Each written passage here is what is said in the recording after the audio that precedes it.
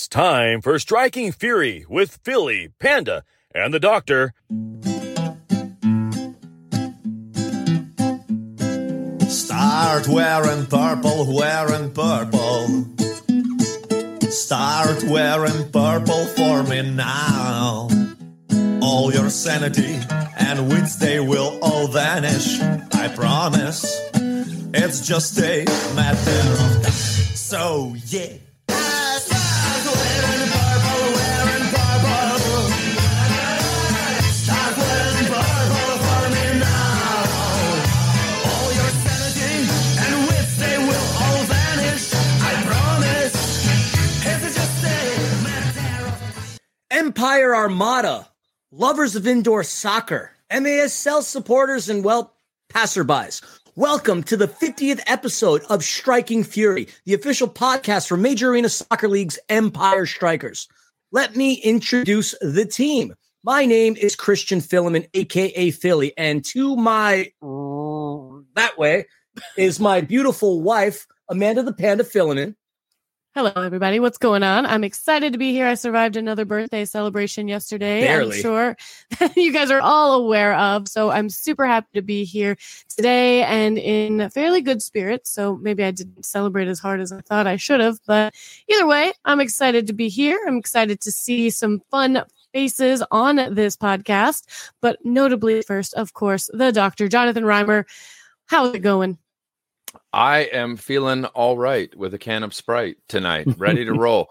But enough about me. We have an illustrious guest this evening. Folks, as you know, it is episode 50 of Striking Fury, the official podcast of your Empire Strikers. Where's the applause? Philly, I was waiting for the... Oh, come on, you're killing me, Smalls. I can't multitask. You know that. I can't multitask to save my life.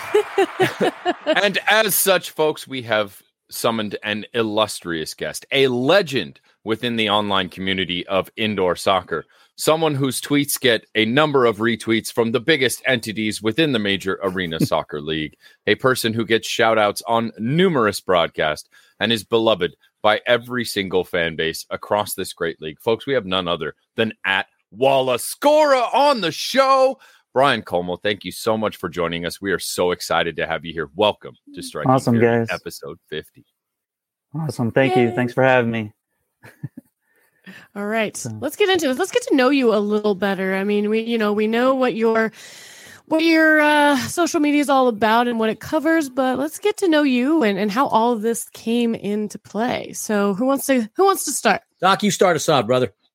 Well, so I think before we dive into the world of indoor soccer, we'd like to get to know a little bit about you. So maybe why don't you tell us a little bit about yourself, when the indoor game entered your life? Did you play as a child? Give us a little background on the man behind the Wallaskora. Yeah. So I've been born and raised in St. Louis, Missouri here. Played soccer all my life since 5. Indoor was part of my life growing up. It was the winter sport to play. There wasn't futsal wasn't around then, but yeah, so indoor soccer was the thing to do, and that's what we love to do. But as far as the Wallaskora and how that came about, we're entering, like, I'd say 1999, around there is when I finally kind of came up with a name and started like calling the move and everything. You always see the wall pass and everything, and you practice that when you're little. You'd be told, hey, bounce off the wall, shoot the ball in, and everything. But yeah, 1999 is when I kind of came up with the official term and everything. But then I called it myself. It was the Como Wallaskora. So that was the full name and everything. It's a lovely term. I love it. Yes. You've glossed over your own playing career, but you had some accolades in your day. Not only you were an all-state alongside a soccer legend. Tell us about the Wallaskora Taylor Twellman connection. I'm fascinated by this. Yeah. So pretty much, my high school year, 1996. I hardly play. I got to play varsity my junior year, and then 96, my senior year, I finally got to see the field and pretty much played the whole game. And our team actually made it all the way to the third place game in state that year. And we actually played Taylor Twillman and St. Louis U High. We tied them 1-1. And at the end of the year, when they voted on the top 11 players in the state of Missouri that year, myself and Taylor Twillman and 9 other guys were selected as the top 11 best soccer players in St. Louis that year, in Missouri that year. So yeah, that's pretty cool and everything. That's super cool. Well, I have to say your connection to Taylor Twellman doesn't end just there with soccer. The name Taylor. Tell us a little bit about your family. Are you married? Do you have kids? And what are their names? Yes, married to my wife Lisa. I believe 22 years now. Then I have a 18-year-old daughter, just turned 18 Sunday. Taylor Como, and then a 12-year-old daughter Elena. And everything. And actually this past weekend we were in Kansas City, and my oldest Taylor or whatever is their final club game with her team, so I was an assistant coach, so I've been coaching her since she was about 4, and she's been with this team since day one when they went U8 about 10-11 years ago. And it was definitely an emotional weekend that I wasn't expecting to be choked up at the end when the final whistle blew, realizing, hey, this is the last time you're gonna, be coaching your daughter and coaching all these other girls that are leaving to be, graduate and be seniors and go on to college and everything. So, but my daughter will, she did sign to play at McKendree University Division II soccer school. So Congrats. She's gonna go play in the fall there. So I'll still be able to watch her play and everything. And my 12-year-old doesn't want. Yeah, go ahead. Sorry. Oh, no, you're fine. Keep going. I'll ask it after that. I was going to say my 12-year-old doesn't want me to have anything to do with coaching her. She just wants me to watch. That's so funny. My dad was my fast pitch softball coach, and I hated it. It was so hard on me. And when practice ended, the lessons didn't stop. I had to go home and still listen. I was just like, Dad, I hate this. But looking back, I mean, we created some amazing experiences together, and I'm sure, those will be things you talk about later in life. So that's really exciting. And I'm sure it's fun watching them play. And hey, if they have any aspirations for women's professional soccer, the NWSL is definitely growing. So I think what St. Louis would needs a team. I think they just got a men's outdoor team. I think we should bring a women's team out there. Yeah, I'm sure it's already being thought about. So absolutely, excited to see that happen. That'd be cool. All right. Well, why don't we transition from outdoor to indoor? Yeah, absolutely. Obviously, you mentioned you're from St. Louis, Missouri. I think it's not too hard to assume who you are a supporter of, but talk to us about the team that you focus on and your love for them. I mean, I'm here in St. Charles, Missouri. So I do see the Ambush and everything. So I do watch them. More than probably all the other teams and everything, but it's like I said, as far as the announcing side of things, it's cool to see all the different announcers and the different personalities and how they see the game and how they entertain and just describe the game to the crowds, to the people watching on Twitch. But as far as the players and everything, I think they got a good nucleus of players. Some players that are starting to see the Will Eskay is really shining. Is starting to, I think, probably be a more popular player. He's lighting it up. As far as obviously Paulo in goal, he's pretty solid keeper there and everything. So they're competing. I think they're in it each game. They have an opportunity. Sometimes, the other team just might be, a little bit better, but in soccer, it's, anybody can beat you on any given day, just bring your best and everything. So I can assume as a fan of the Ambush, your history with them probably dates back a ways. So do you have some favorite memories watching Shrubs games out there? Is there a team that you think was your favorite team or a moment throughout the course of their history that really stands out for you? Well, I mean, as far as, growing up, I was, more like 10, 11, 12. The Steamers were the popular team then.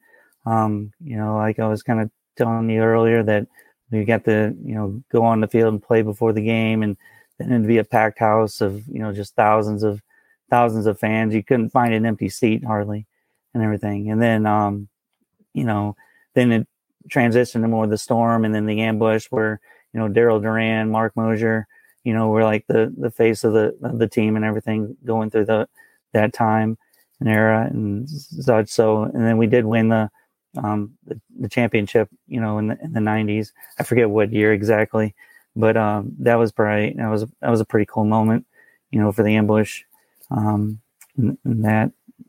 But right now I just kind of, when Wallace Score kind of pulled me back into the indoor game, I think after kind of like maybe in the early 90s, you kind of like floated away, and then once my college career kind of ended, we went indoor, and I started, coming up with the Coleman Wallace Score. It kind of had my interest kicked back in, where I started looking up online, like what's going on currently in indoor soccer. So that's kind of what got me drawn back in. Very cool. Mm. Well, let's talk a little bit about Wallace Scores. I mean, they're some of my favorite goals. They're so creative, and it's something that you don't really see in other sports, especially like outdoor soccer or anything like that, being able to use the boards and everything. It's a really fun. So tell us, what is it about a Wallace Scorer that really kind of stands out? What makes a great Wallace Scorer, or one that you want to highlight on your social media page? Well, obviously the best one is honestly the individual one. If that's hard to come by. If you can, I think Christian Gutierrez a couple games ago for the Sockers did one. Will Esque the other day did one. But when you can do it all by yourself, knock it off the inboard around the defender and finish, that's the ultimate one. But for my Justin Stinson had 2 in the same game for the Empire Strikers just this last week. Let's just throw that out there real quick. Sorry to interrupt. And coincidentally, he too is from St. Charles, Missouri. Yeah. What's in the water there? Huh? Yes. There you go. I must have missed that one. I'm sorry.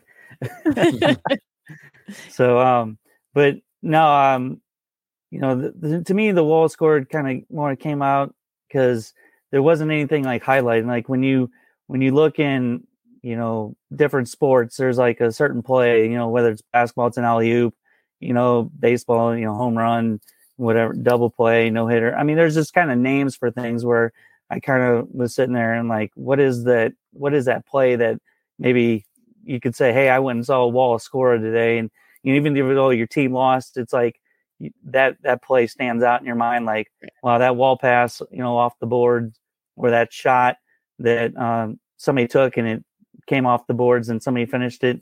There's all different, all different ways. But I know a lot of people kind of wonder, like, what do I categorize as a Wallace Scorer?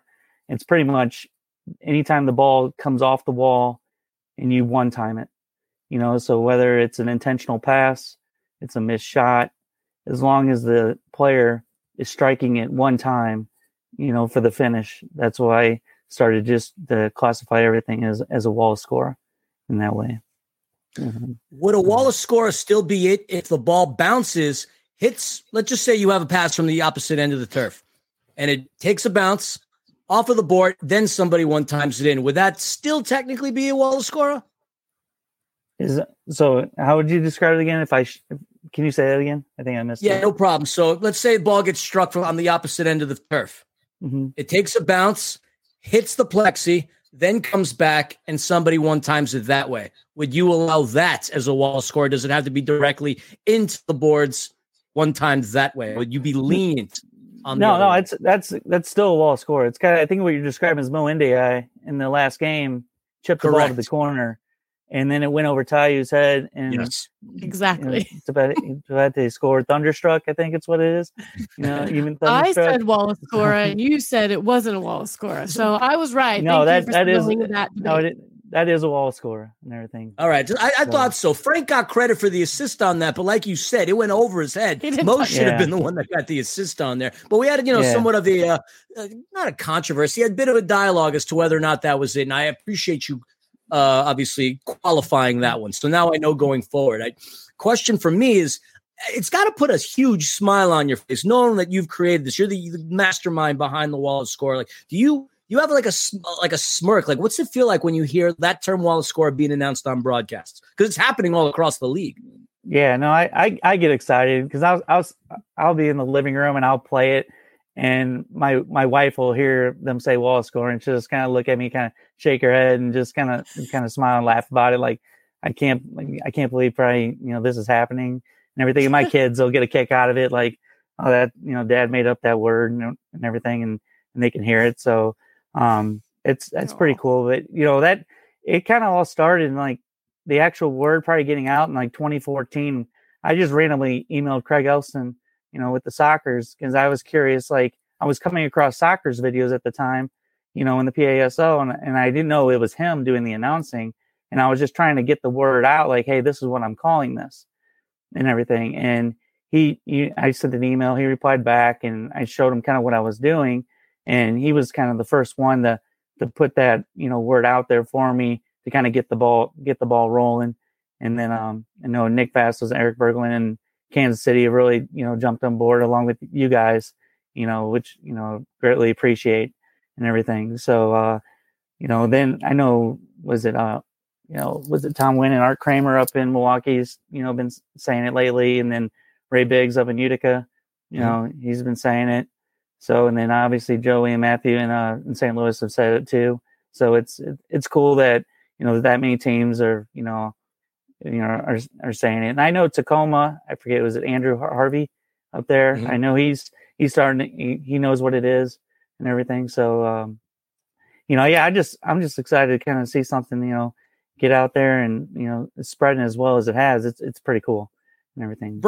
Brian, I'm no attorney. I don't offer legal advice, but I mean, with the popularity of this term, you might as well get that sucker trademarked before somebody else does. I don't think you can, because I think it's an actual play in the game. I think it's kind of falling under it. You can't trademark home run.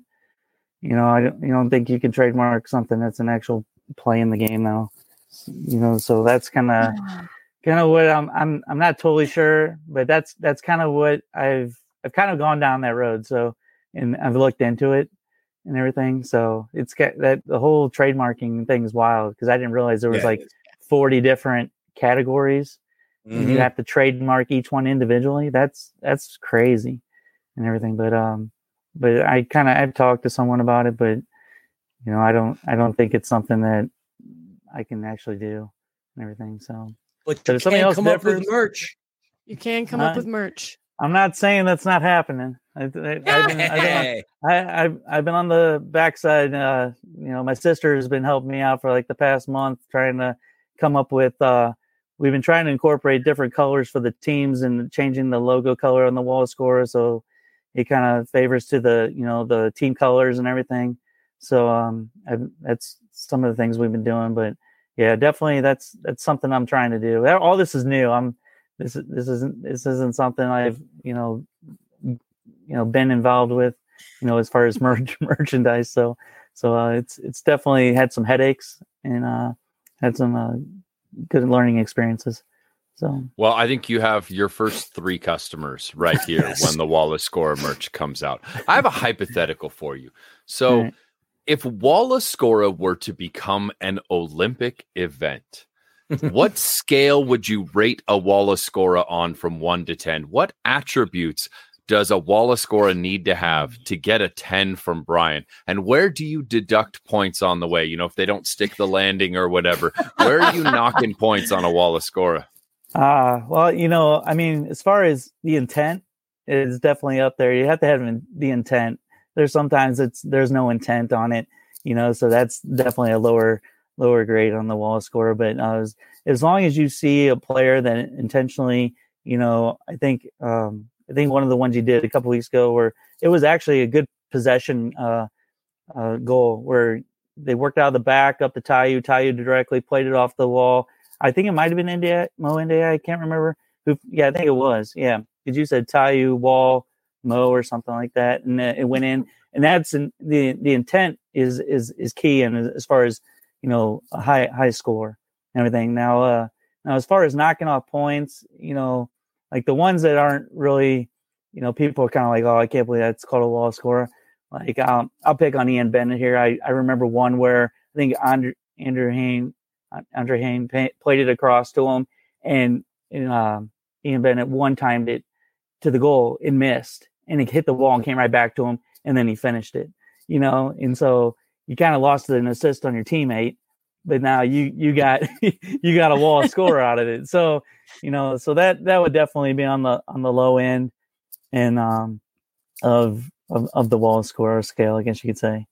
Makes sense. Bonus points for using the opposite foot, or bonus points for not having the keeper touch it. Do you prefer top ends? Are you a destroy grandma's cookies kind of guy? Do you like going to the floor? Do you like the nutmeg? Could the nutmeg be like bonus points? I'm just trying to think. Like, no, that's a good idea. The volleys are pretty cool, like the head balls, like off the wall volleys.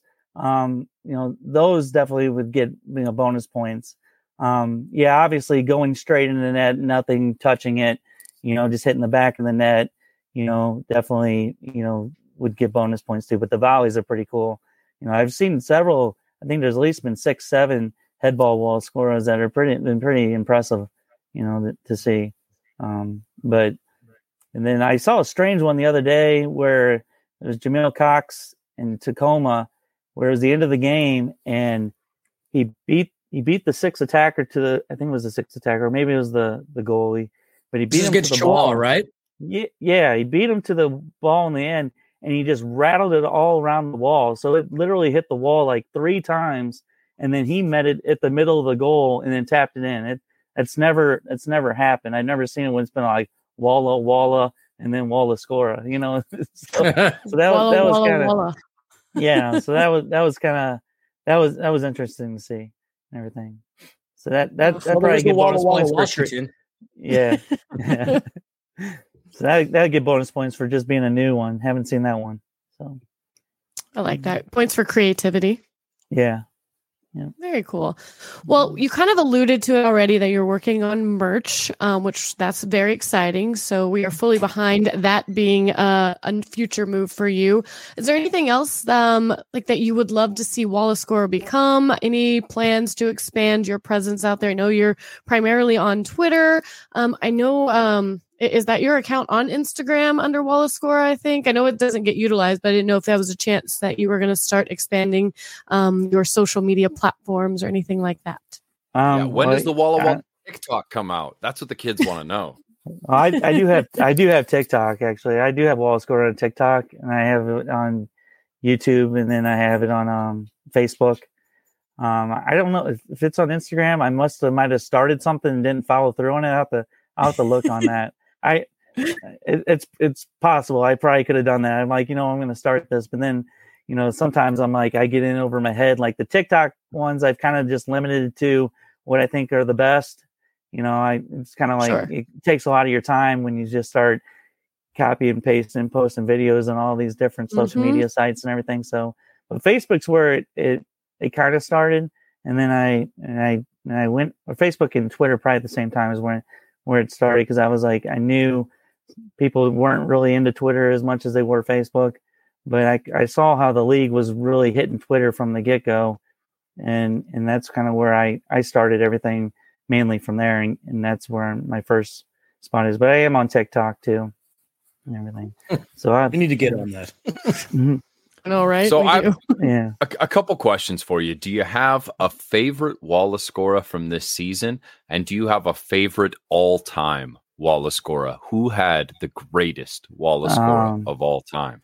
Honestly, the greatest one probably was maybe the year 20. I'm trying to remember. It might have been 2014 with Monterey Flash won the championship. I think then it wasn't the MASL though. But they played the Baltimore Blast, and that game went to overtime, and it ended on a Walla Scorer. And you guys just obviously went down, to Mexico and saw those two clubs play, and just the atmosphere it brings. And just imagine a championship game. I don't even think I could see empty seats. And when I forget who it was, but when he finished that Walla Scorer, just went straight to the back of the net. and then just the crowd just went wild. The lights went off. All the lights hit the field, and then "We Are the Champions." All that stuff just started going. That was the most exciting one that I can remember. As far as this year, there's been a lot. I don't know. I mean, I probably have to make it easier. It'd probably just be the ones where there's been several of them. I don't know. I have to say the Will Escape by himself, and then Christian Gutierrez by himself. Those are the hardest to do.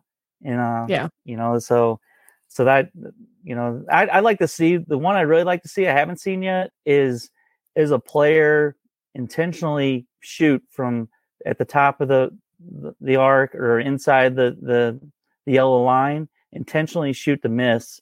Because when you do that, half the time everyone else turns around, just looks at where's the ball going. And if you shoot and miss and knowing it, you already got 2 or 3 steps and you go straight to the goal. And by then the ball's coming off the wall right back to you, and you're finishing it. Because the goalie's standing there, he turns and he knows it's hitting the wall, but everyone else is turning looking, and you're just sprinting. Right. And that's one I haven't seen that I would like to see. But the ones when it's just involving yourself, those I think are the most difficult to do and everything. Sure. There was one in 2016 in Toyota Arena that actually made SportsCenter's top 10 that night, where a player fired a Wallace Scora to themselves and overhead bicycled it in for the goal on the back end of it. And I think it was like in the top 5 in the SportsCenter top 10 that day, where a player hit the Wallace Scora to himself and then bicycled it in. I know Bill Norris, our statistician, tells us this story all the time is his favorite goal of all time. Oh, okay. The Wallace Scora to the overhead bicycle. We'll have to go and find the video and send it to you on Twitter. Okay. Panda, I'm sorry, I rudely interrupted you. You were saying? Oh, I don't even remember, to be honest. Thanks a lot.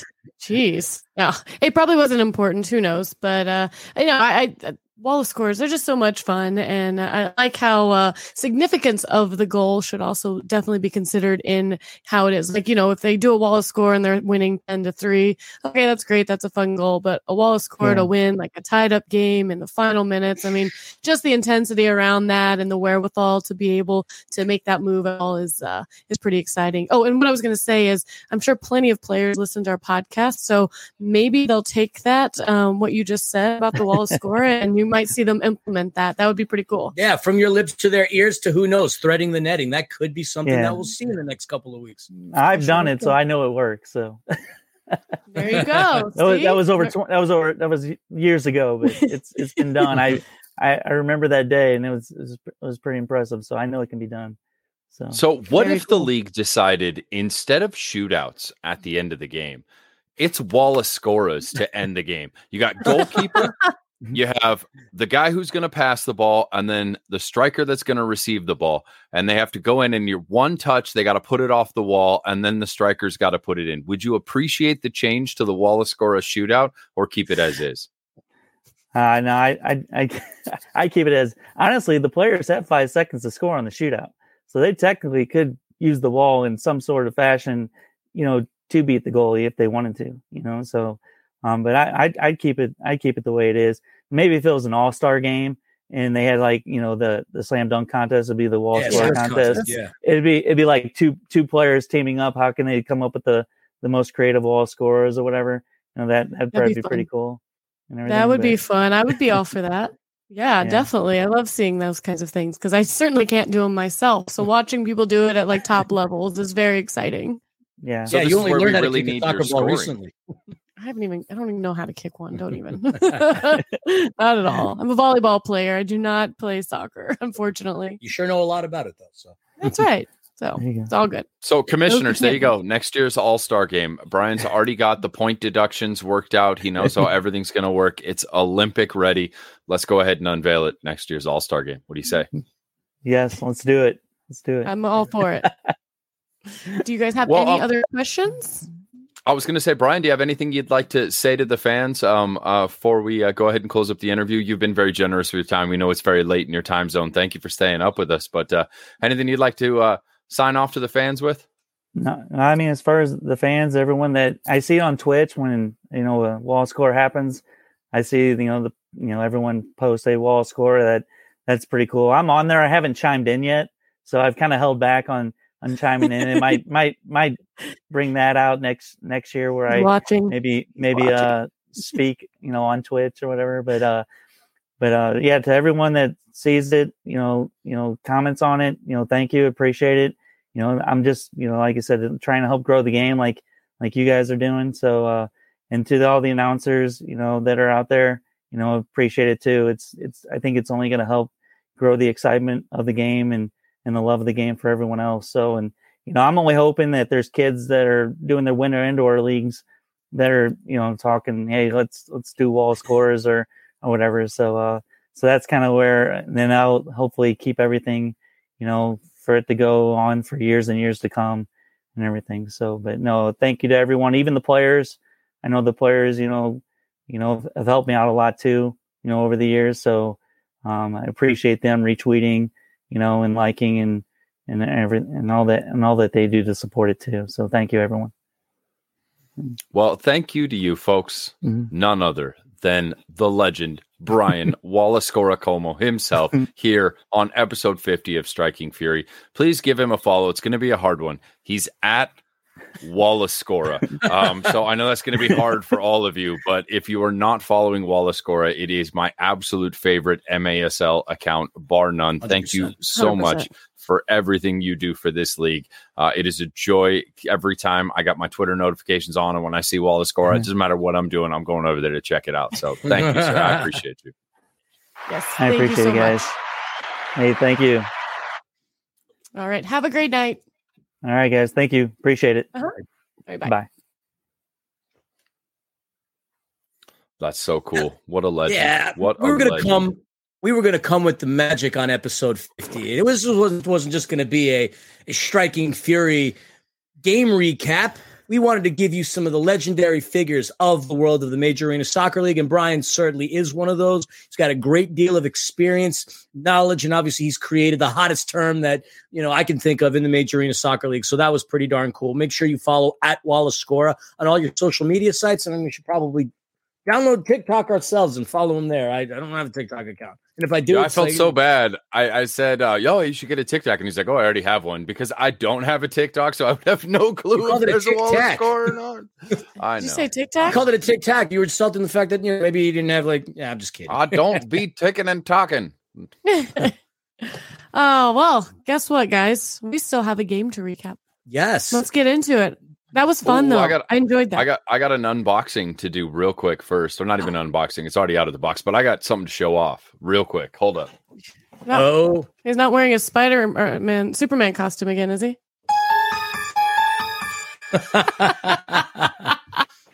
No, it is even better. It is even better. Look at this gloriousness. Oh, my gosh. Before you right here.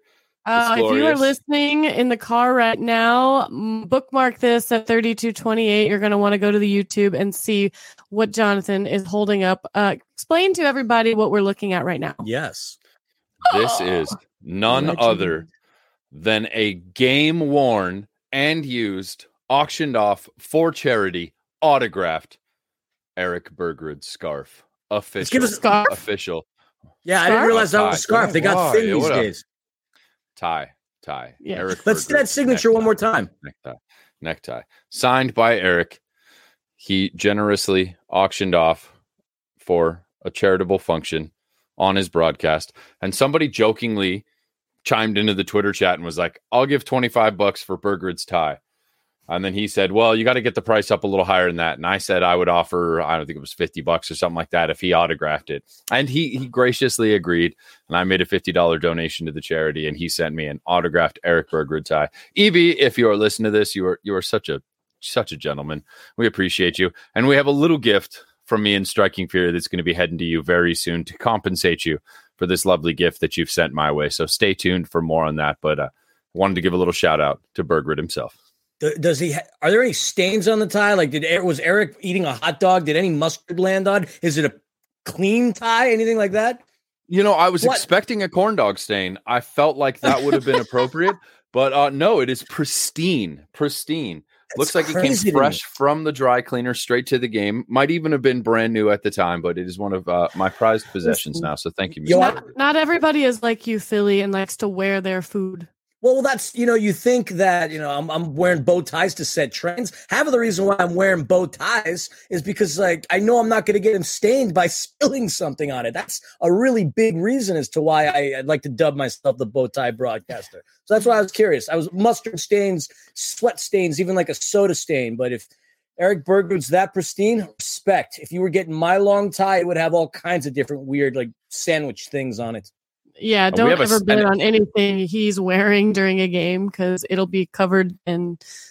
Well, I'm not going to say. Anyways, food is what Panda was going to say. It's going to be covered in food. We do have another unboxing. I was going to talk about drinks, but anyways, yes. What else do you have over there in your little studio?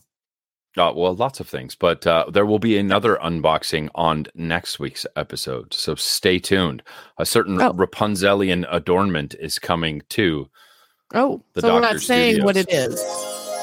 We're not going to say what it is, are we? No, this is just a tease. See, this is where you just sprinkle that fairy dust like Philly just did out there for the masses. Well, and now they're going to have to tune in next week. See?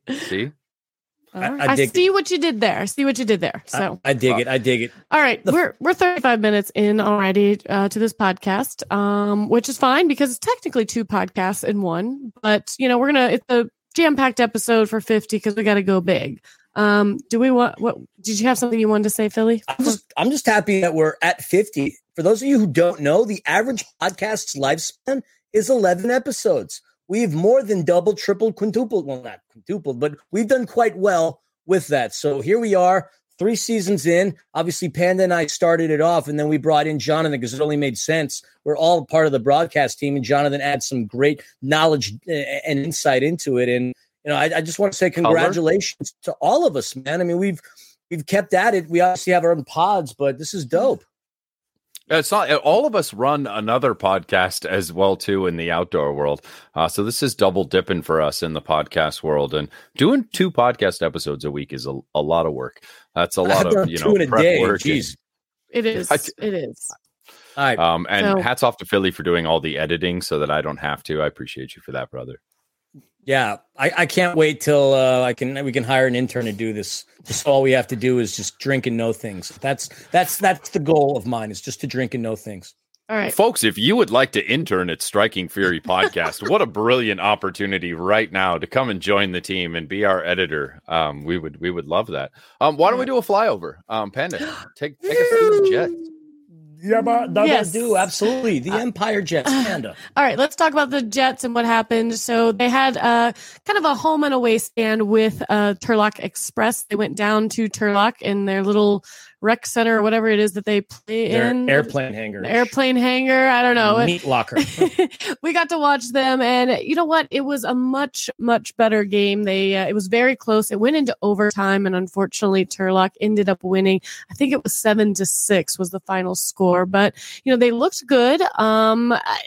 Came up short, though. Did you have any thoughts on that game? I know we both watched it together. You could see the nice little recreation league pickup game happening in the background, which was kind of interesting. Certainly an interesting turf. I've heard a lot of things about it. We have yet to go up there. Turlock Express used to be part of N1 several years ago. Then pandemic hit, and since then they've been playing down in the M2s. And our Empire Jets went there. The last time they faced off against them, they absolutely pounded Turlock. So the Jets did go a little underhanded, though, because Troy Molina, assistant coach Troy Molina, operated as the backup keeper. And then one of the head coaches, Keeks Tovar, a legend in this game, was playing. He didn't even have a jersey, did he? He didn't even have a jersey. He had no number. He had some black top with, I think, the number 9 on it, if I'm not mistaken. I don't know what it was, but it was hilarious to see him out there playing. I think he realized he was retired after that game. Yeah, I think Jimmy was telling us he had a conversation with Keeks, and Keeks was just like, if I didn't think I was done before, I certainly think I'm done right now.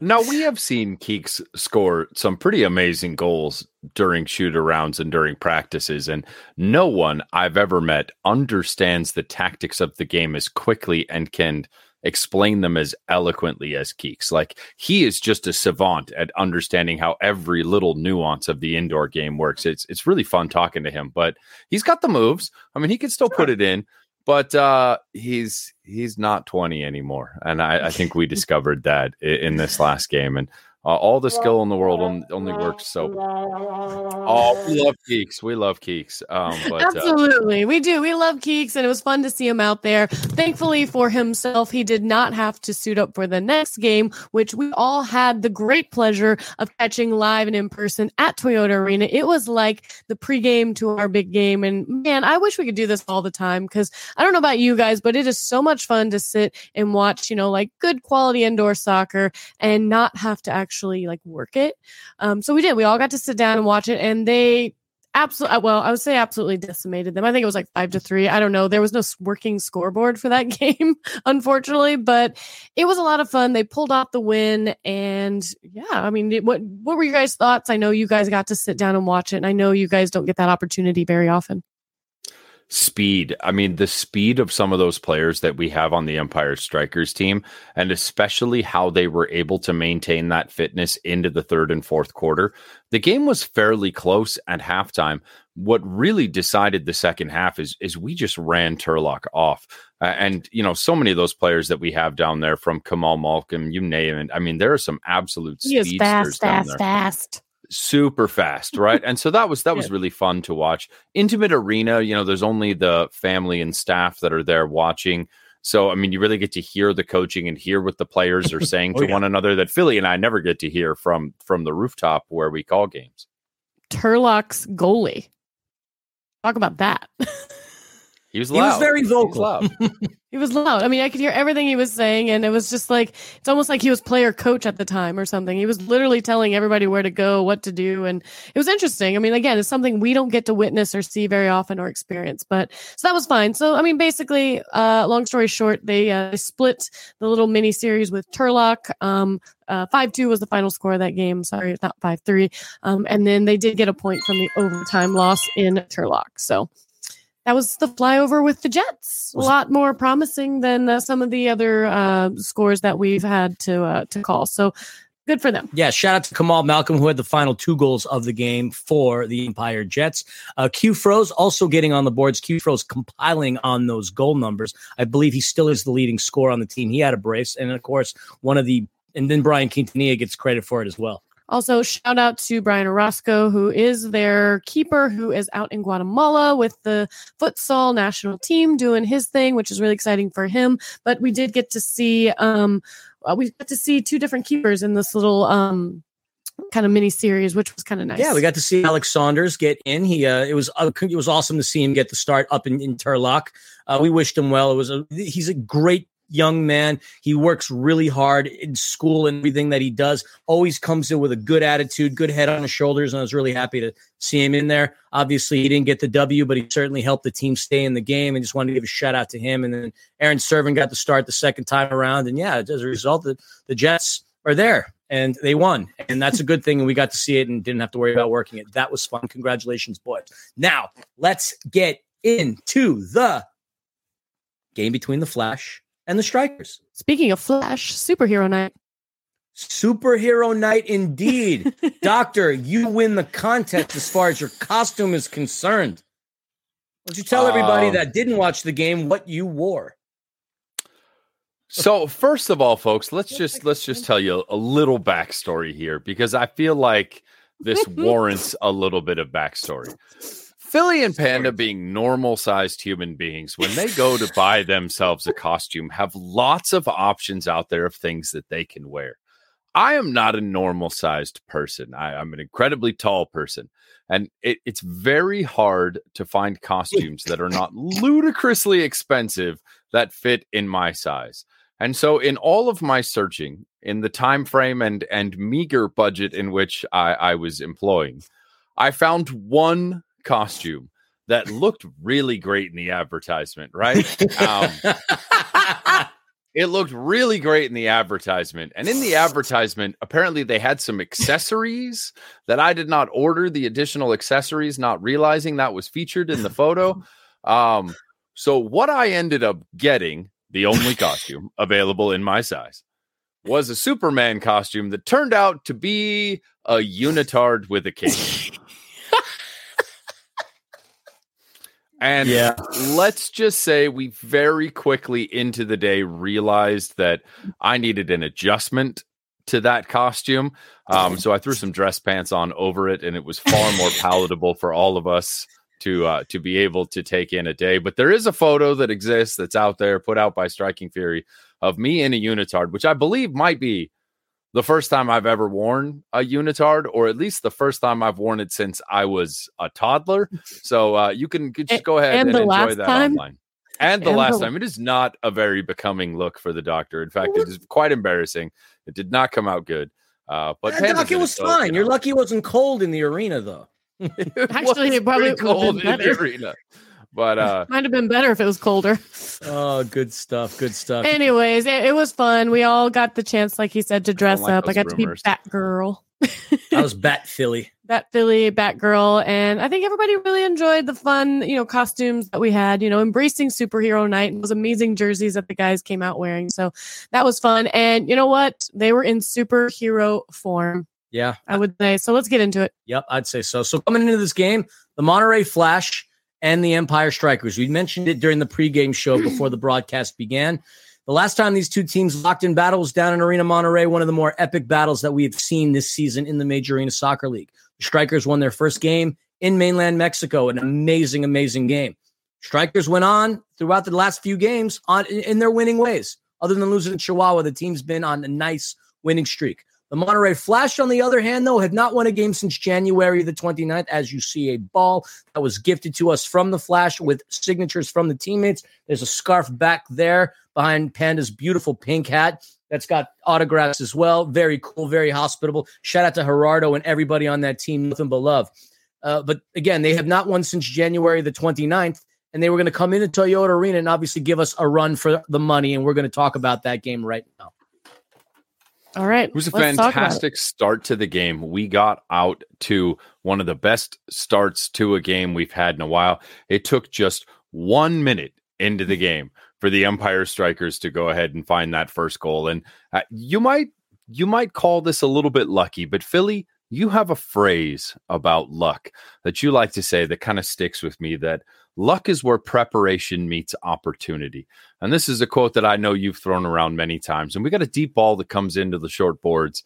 It takes a kind of a funny bounce off the corner, ends up going over the head of Frank Tayu, who gets erroneously credited with assist here, but Mo India should get the assist.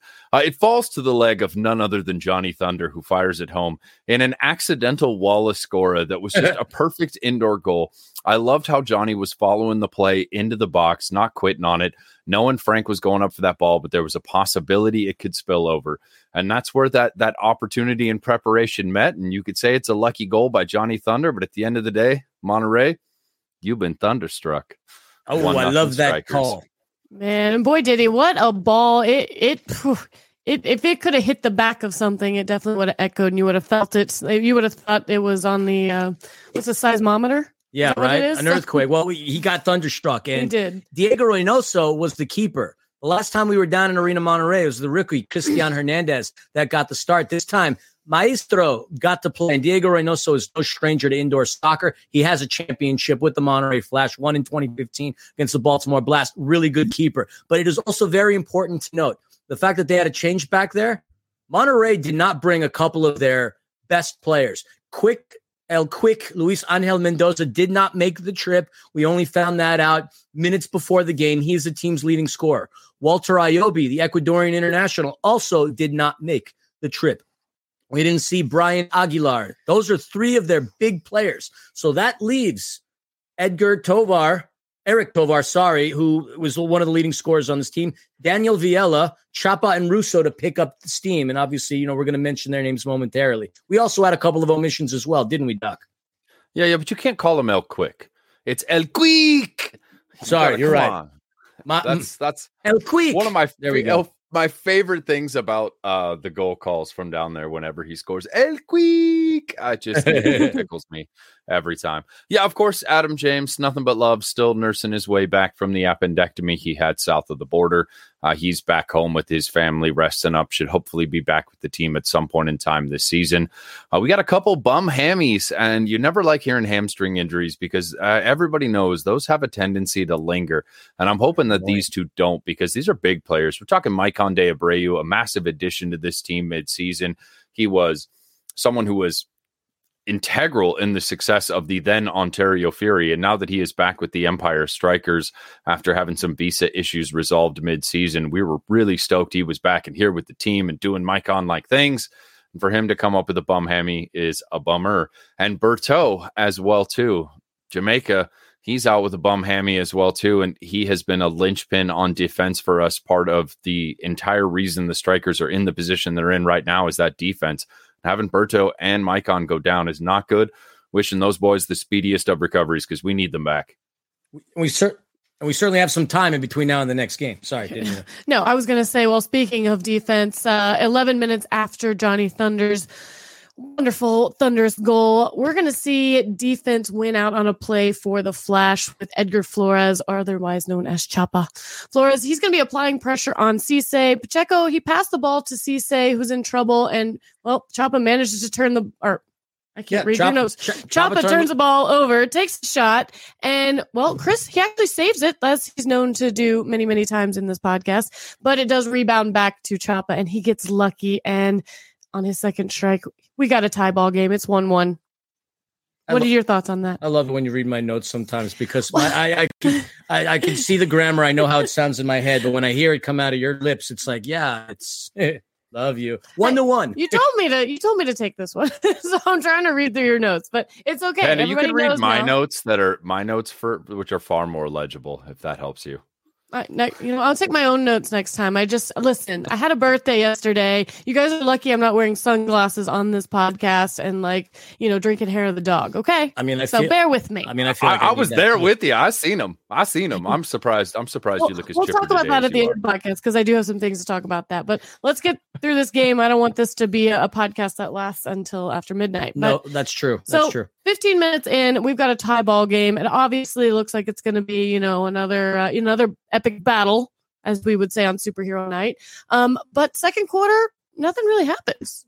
No goals. Philly, there's a button. Yeah. You got a button for the second quarter, Philly, when you're done putting Vicks Vapor Rub on yourself there in the background. You know what button I'm talking about for the second quarter. It's our sponsor. That was the second quarter. That's basically that was the second quarter. There were some shots. Empire had 2 of them. Monterey had 4 of them, but none of them did anything. 6 shots in a quarter and no goals.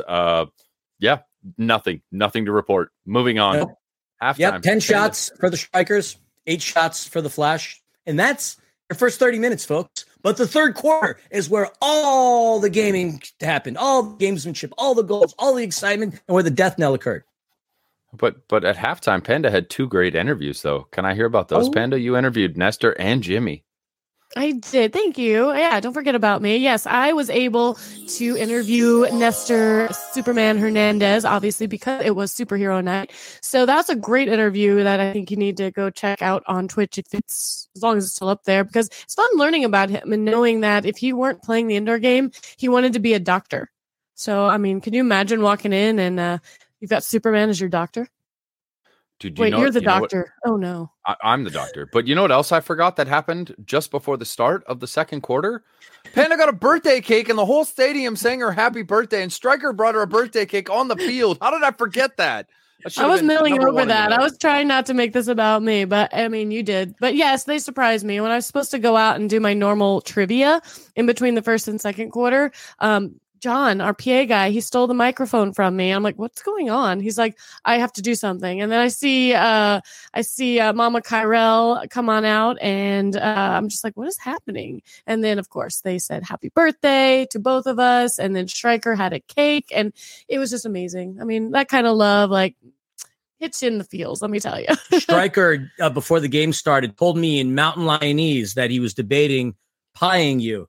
And then I mentioned, brother, I know you're a mountain lion and you can cause a lot of chaos, but if you pie Panda, you aren't going out of this arena in anything other than a body bag. So, I made sure Stryker didn't do Stryker-esque things. We would have had mountain lion for dinner. I may have put some money down to try and make sure it did happen, but unfortunately, I could not put enough money down to make. I'm just kidding, Panda. It wasn't that much money. It's okay. Behind every joke, but yeah, doctor. That was a lot of fun.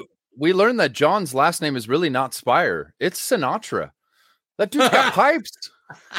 He did sing an amazing. I mean, you would think with that illustrious voice, that deep baritone that he has, that he definitely had a voice in there that you would feel is very melodic and appeasing to the ears. So yeah, everybody got to hear that and witness that. And that was amazing. So thank you to everybody who made that happen. That was so much fun. I was definitely surprised. But you mentioned melodic. Like I wonder what kind of fear like John's kids would have had growing up. I could only imagine if he turned on his voice to yell at them from halfway across the house, it would probably be terrifying. I imagine they probably suffer from some kind of PTSD hearing that, and now, like kind of a voice. It's I'd be terrified. The thought just hit me. You're grounded.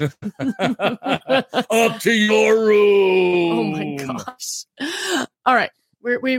I digress. So anyways, we were talking about the interview, Catch Nestor's interview. It was really great. And then also I did interview Jimmy, talk to him a little bit about what was going on and his main takeaways from this first half, which obviously you probably could tell by the scoreline that the game was just too slow. It was just too slow. They needed to pick up the pace, needed to press more. And like I told him, I said, the second half is usually where you guys shine. So get back in there, get to the locker room and tell them whatever it is that you tell them to get them back out on the turf, scoring some goals. And well, I guess he did it. He made the magic happen, guys, because this third quarter is going to be a lot more exciting.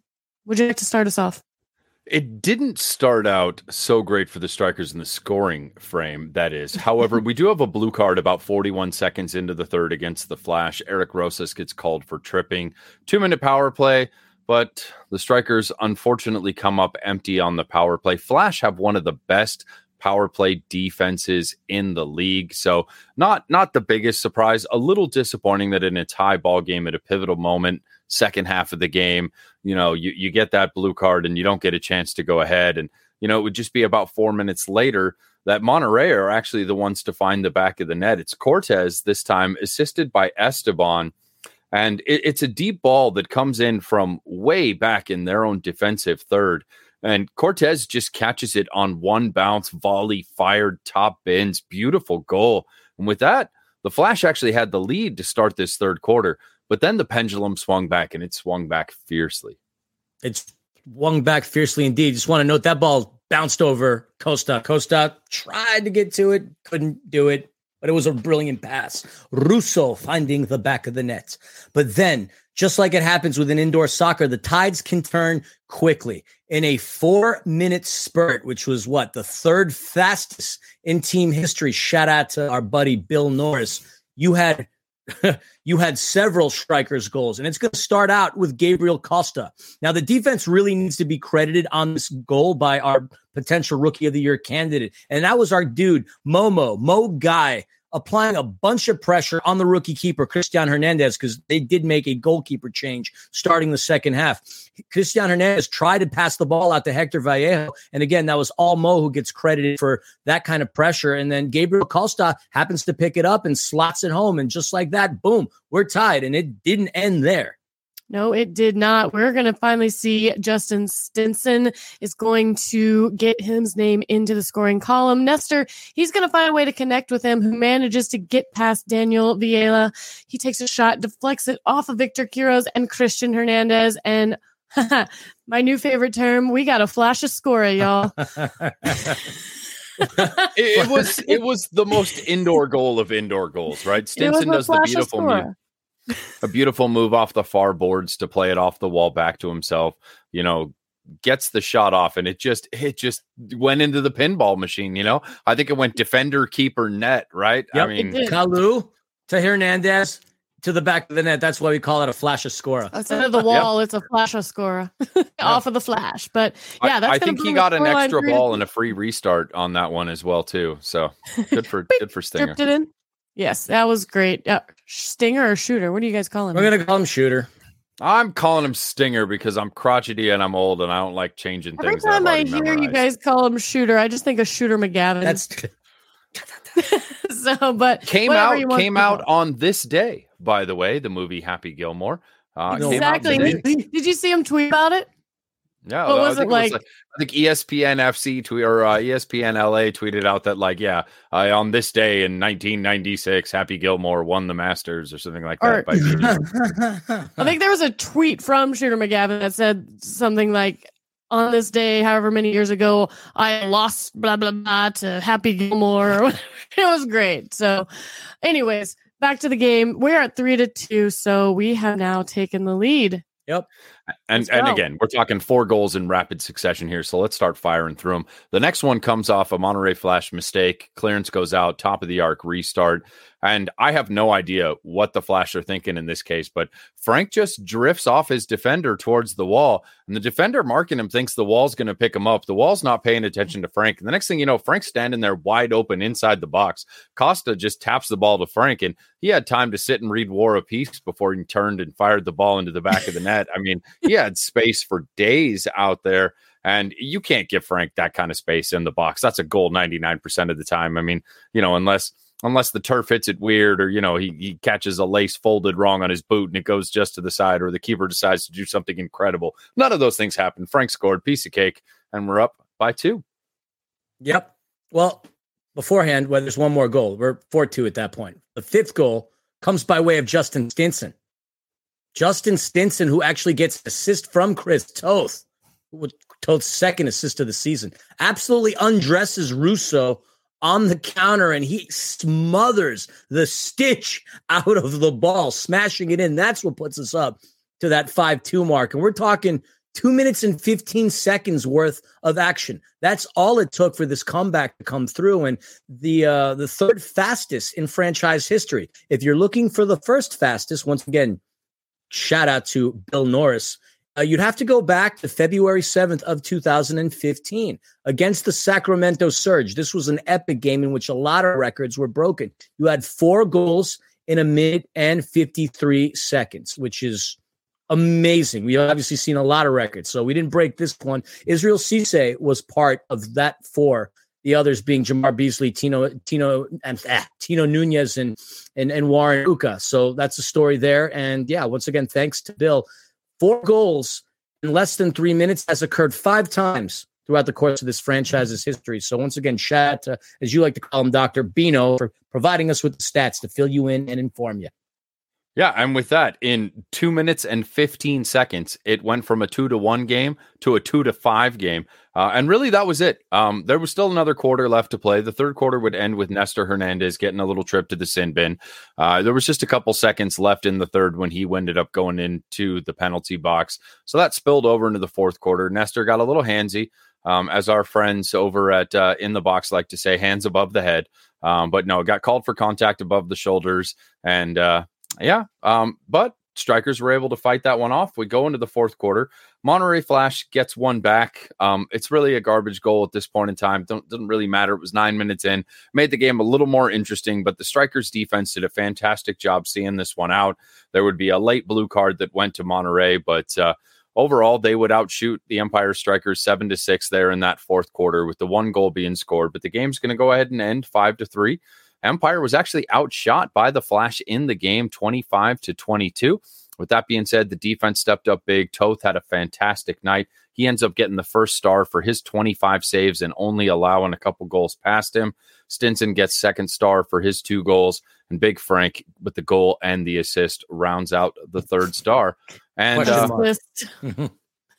yes. I don't know if upon review he's going to keep that assist, but guys, any final thoughts on the game before we wrap it up?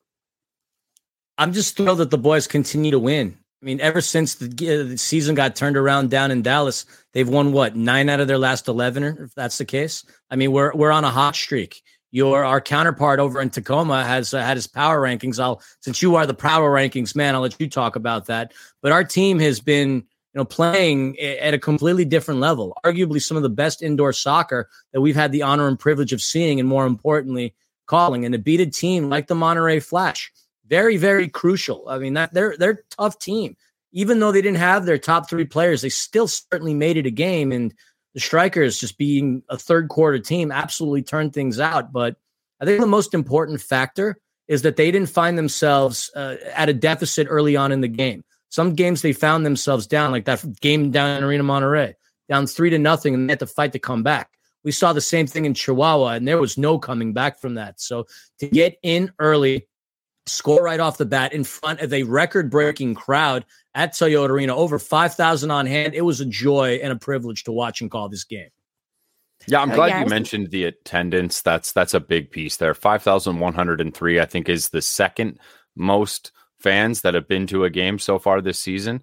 That's impressive. I just want to say, to me, the biggest difference here is the defense. Early on in the season, this is a game we would have lost 8-5. And now at this point in time in the season, these are games that we're winning 5-3. And to me, I have to tip my hat to the entire defensive effort in this game. Uzi, Mo, Stinson, Hernandez, Momo, Topete, and some of the young guys that came up from Jets that helped out in this game, like Perez and Magana, that had fantastic games defensively.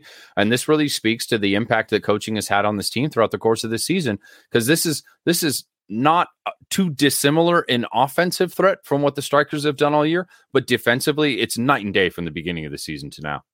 Yeah, I mean, absolutely. And for them to play as well as they did, even in the absence of Roberto Palmer, who easily would have, made this scoreline even lower for the Flash, I believe, because he is such a formidable force back there on the line. But again, hats off to Chris Toth. Heads off. Off with his head. Heads off.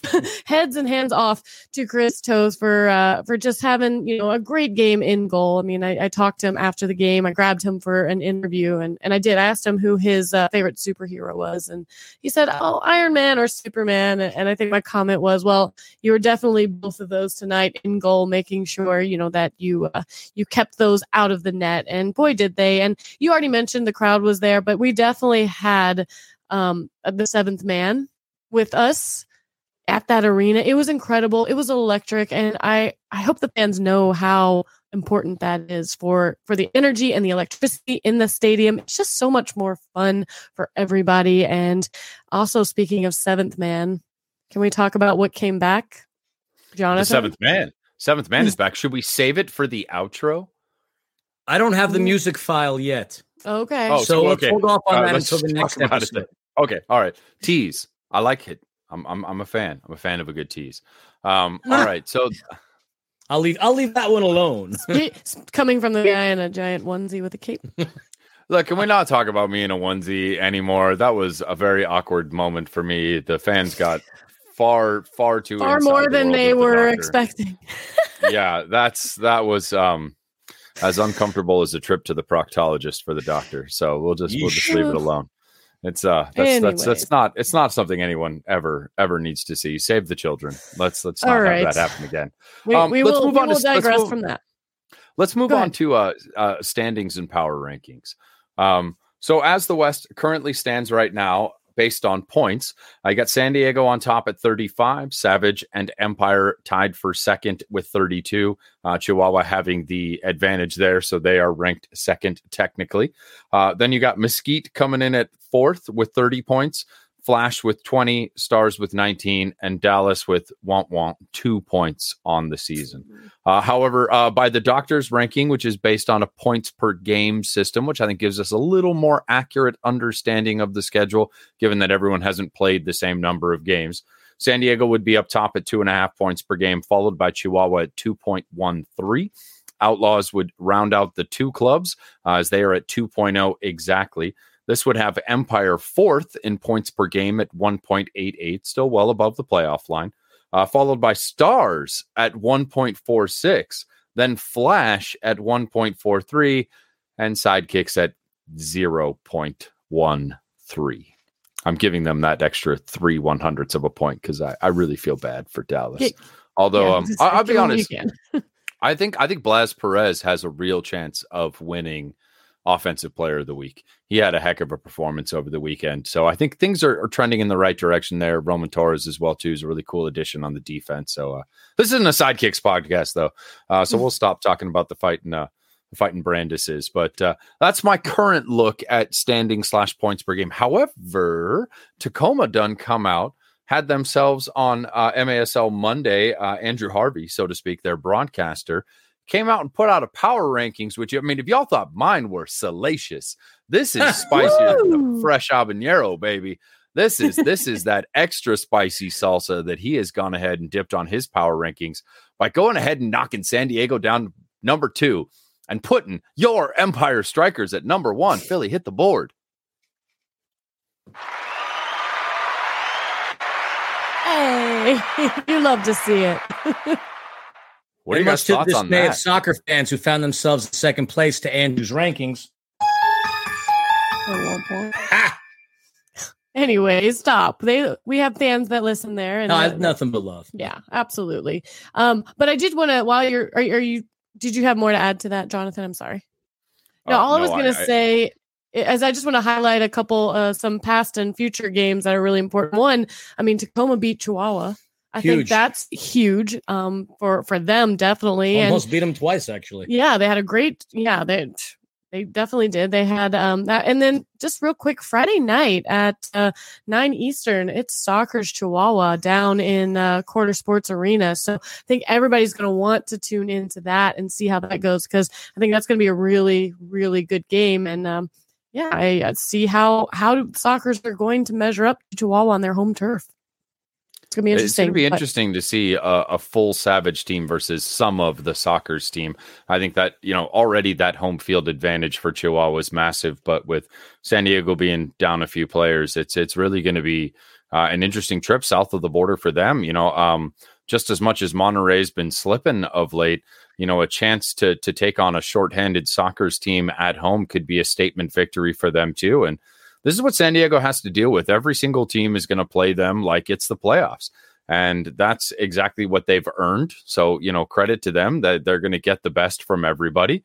And I think this is, a pretty rough road trip for them. As much as it is cheeky for other people to have placed us above them in the power rankings. I think if you're a Soccer's fan right now, you're still firmly sitting atop the pack and, probably going to take home that supporter shield if the season ended right now. You certainly would. So I don't think they have too much to worry about in the long term, but in the short term, it definitely has gotten a little bit more interesting across the league. That's for sure. It has. The nice thing for our boys, having played more games than everybody else, is we get a few days off, a couple weeks actually, for that matter, which that's going to be interesting. We're actually going to have some time to chill and watch TV and watch this game and not have to worry about working. I don't even know if we're going to pod. We might even take a little break from that. Who knows? Being that we are at our half-century mark, but very important to note. I think it'd be good to pod at some point, because I know the standings and stuff might shift a little while these teams are playing in the West, and I think it'd be fun to do a preview pod going into our next that's fine. Home game, just to update people on where we're at and standings and everything. Yeah, which our next home game is going to be March the 7th. That's going to be a huge week for the Strikers, a massive, massive week that could, this will give us a better idea as to who truly is the best in the West as of right now. That being said, it's going to be the Strikers taking on the Chihuahua Savage at Toyota Arena on March the 7th. Huge game. Happens to fall on a Tuesday night, folks. I get it, but hey, you were with us this last week. We hope to see you again at Toyota Arena. Then 2 short days later, we welcome the San Diego Sockers back into Toyota Arena. So we're going to go up against 2 of the best teams in the league, if not definitely 2 of the best teams in the West. And that's going to determine some things. So it's good to know that we're going to have some time off, and we're certainly going to have some fresh legs going against those 2 teams that are going to be pretty busy between now and then. I'm a little frustrated at this particular point in our schedule, like 17 days off.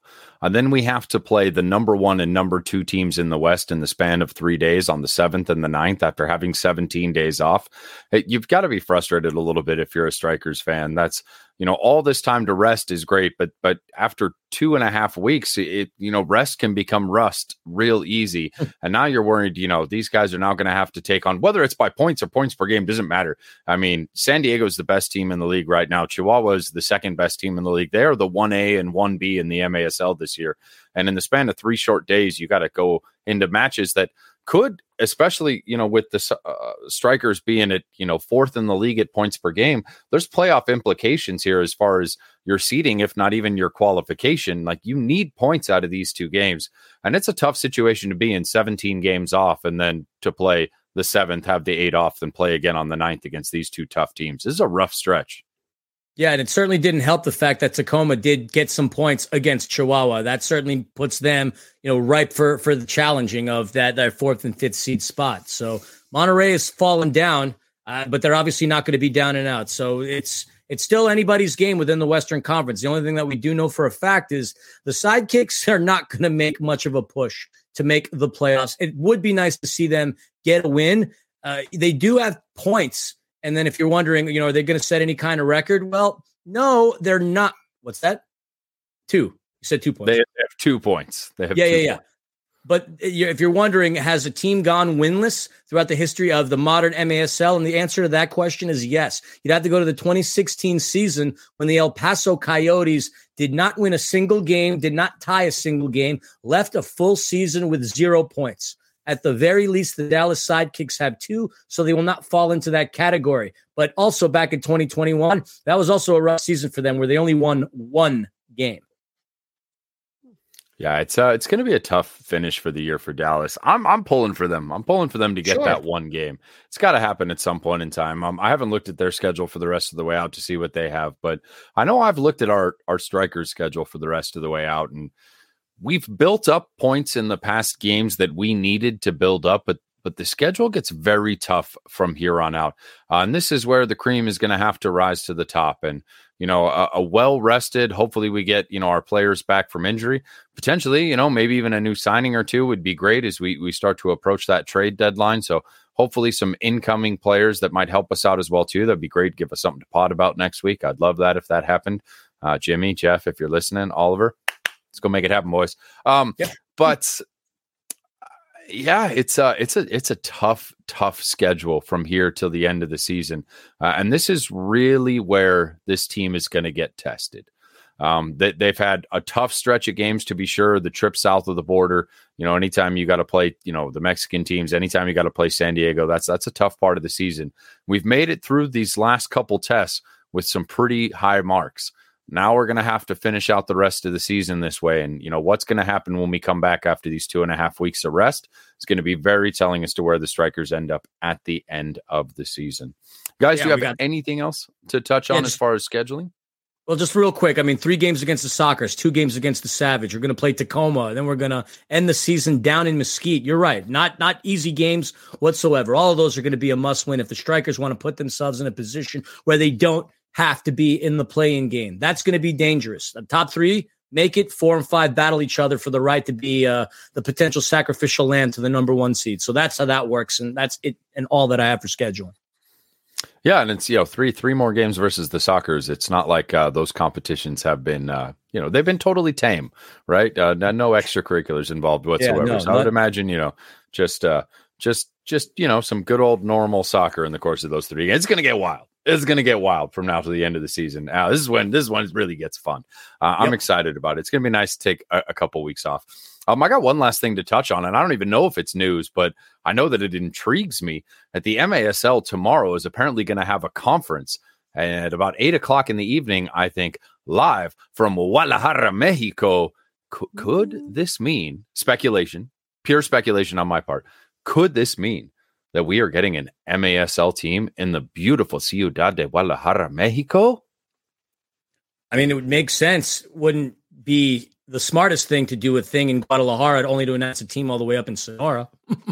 Because there is talk about them coming back as well. Now, this would be exciting. Another team, another Mexican powerhouse team. Who knows, what that situation is going to be like and who they're going to pull from. But Guadalajara is going to be great. I know you in particular are especially excited about that because if we get to go south to the border, once again, we're an hour or so outside of Tequila, where you have been to on several occasions and quite a great deal about.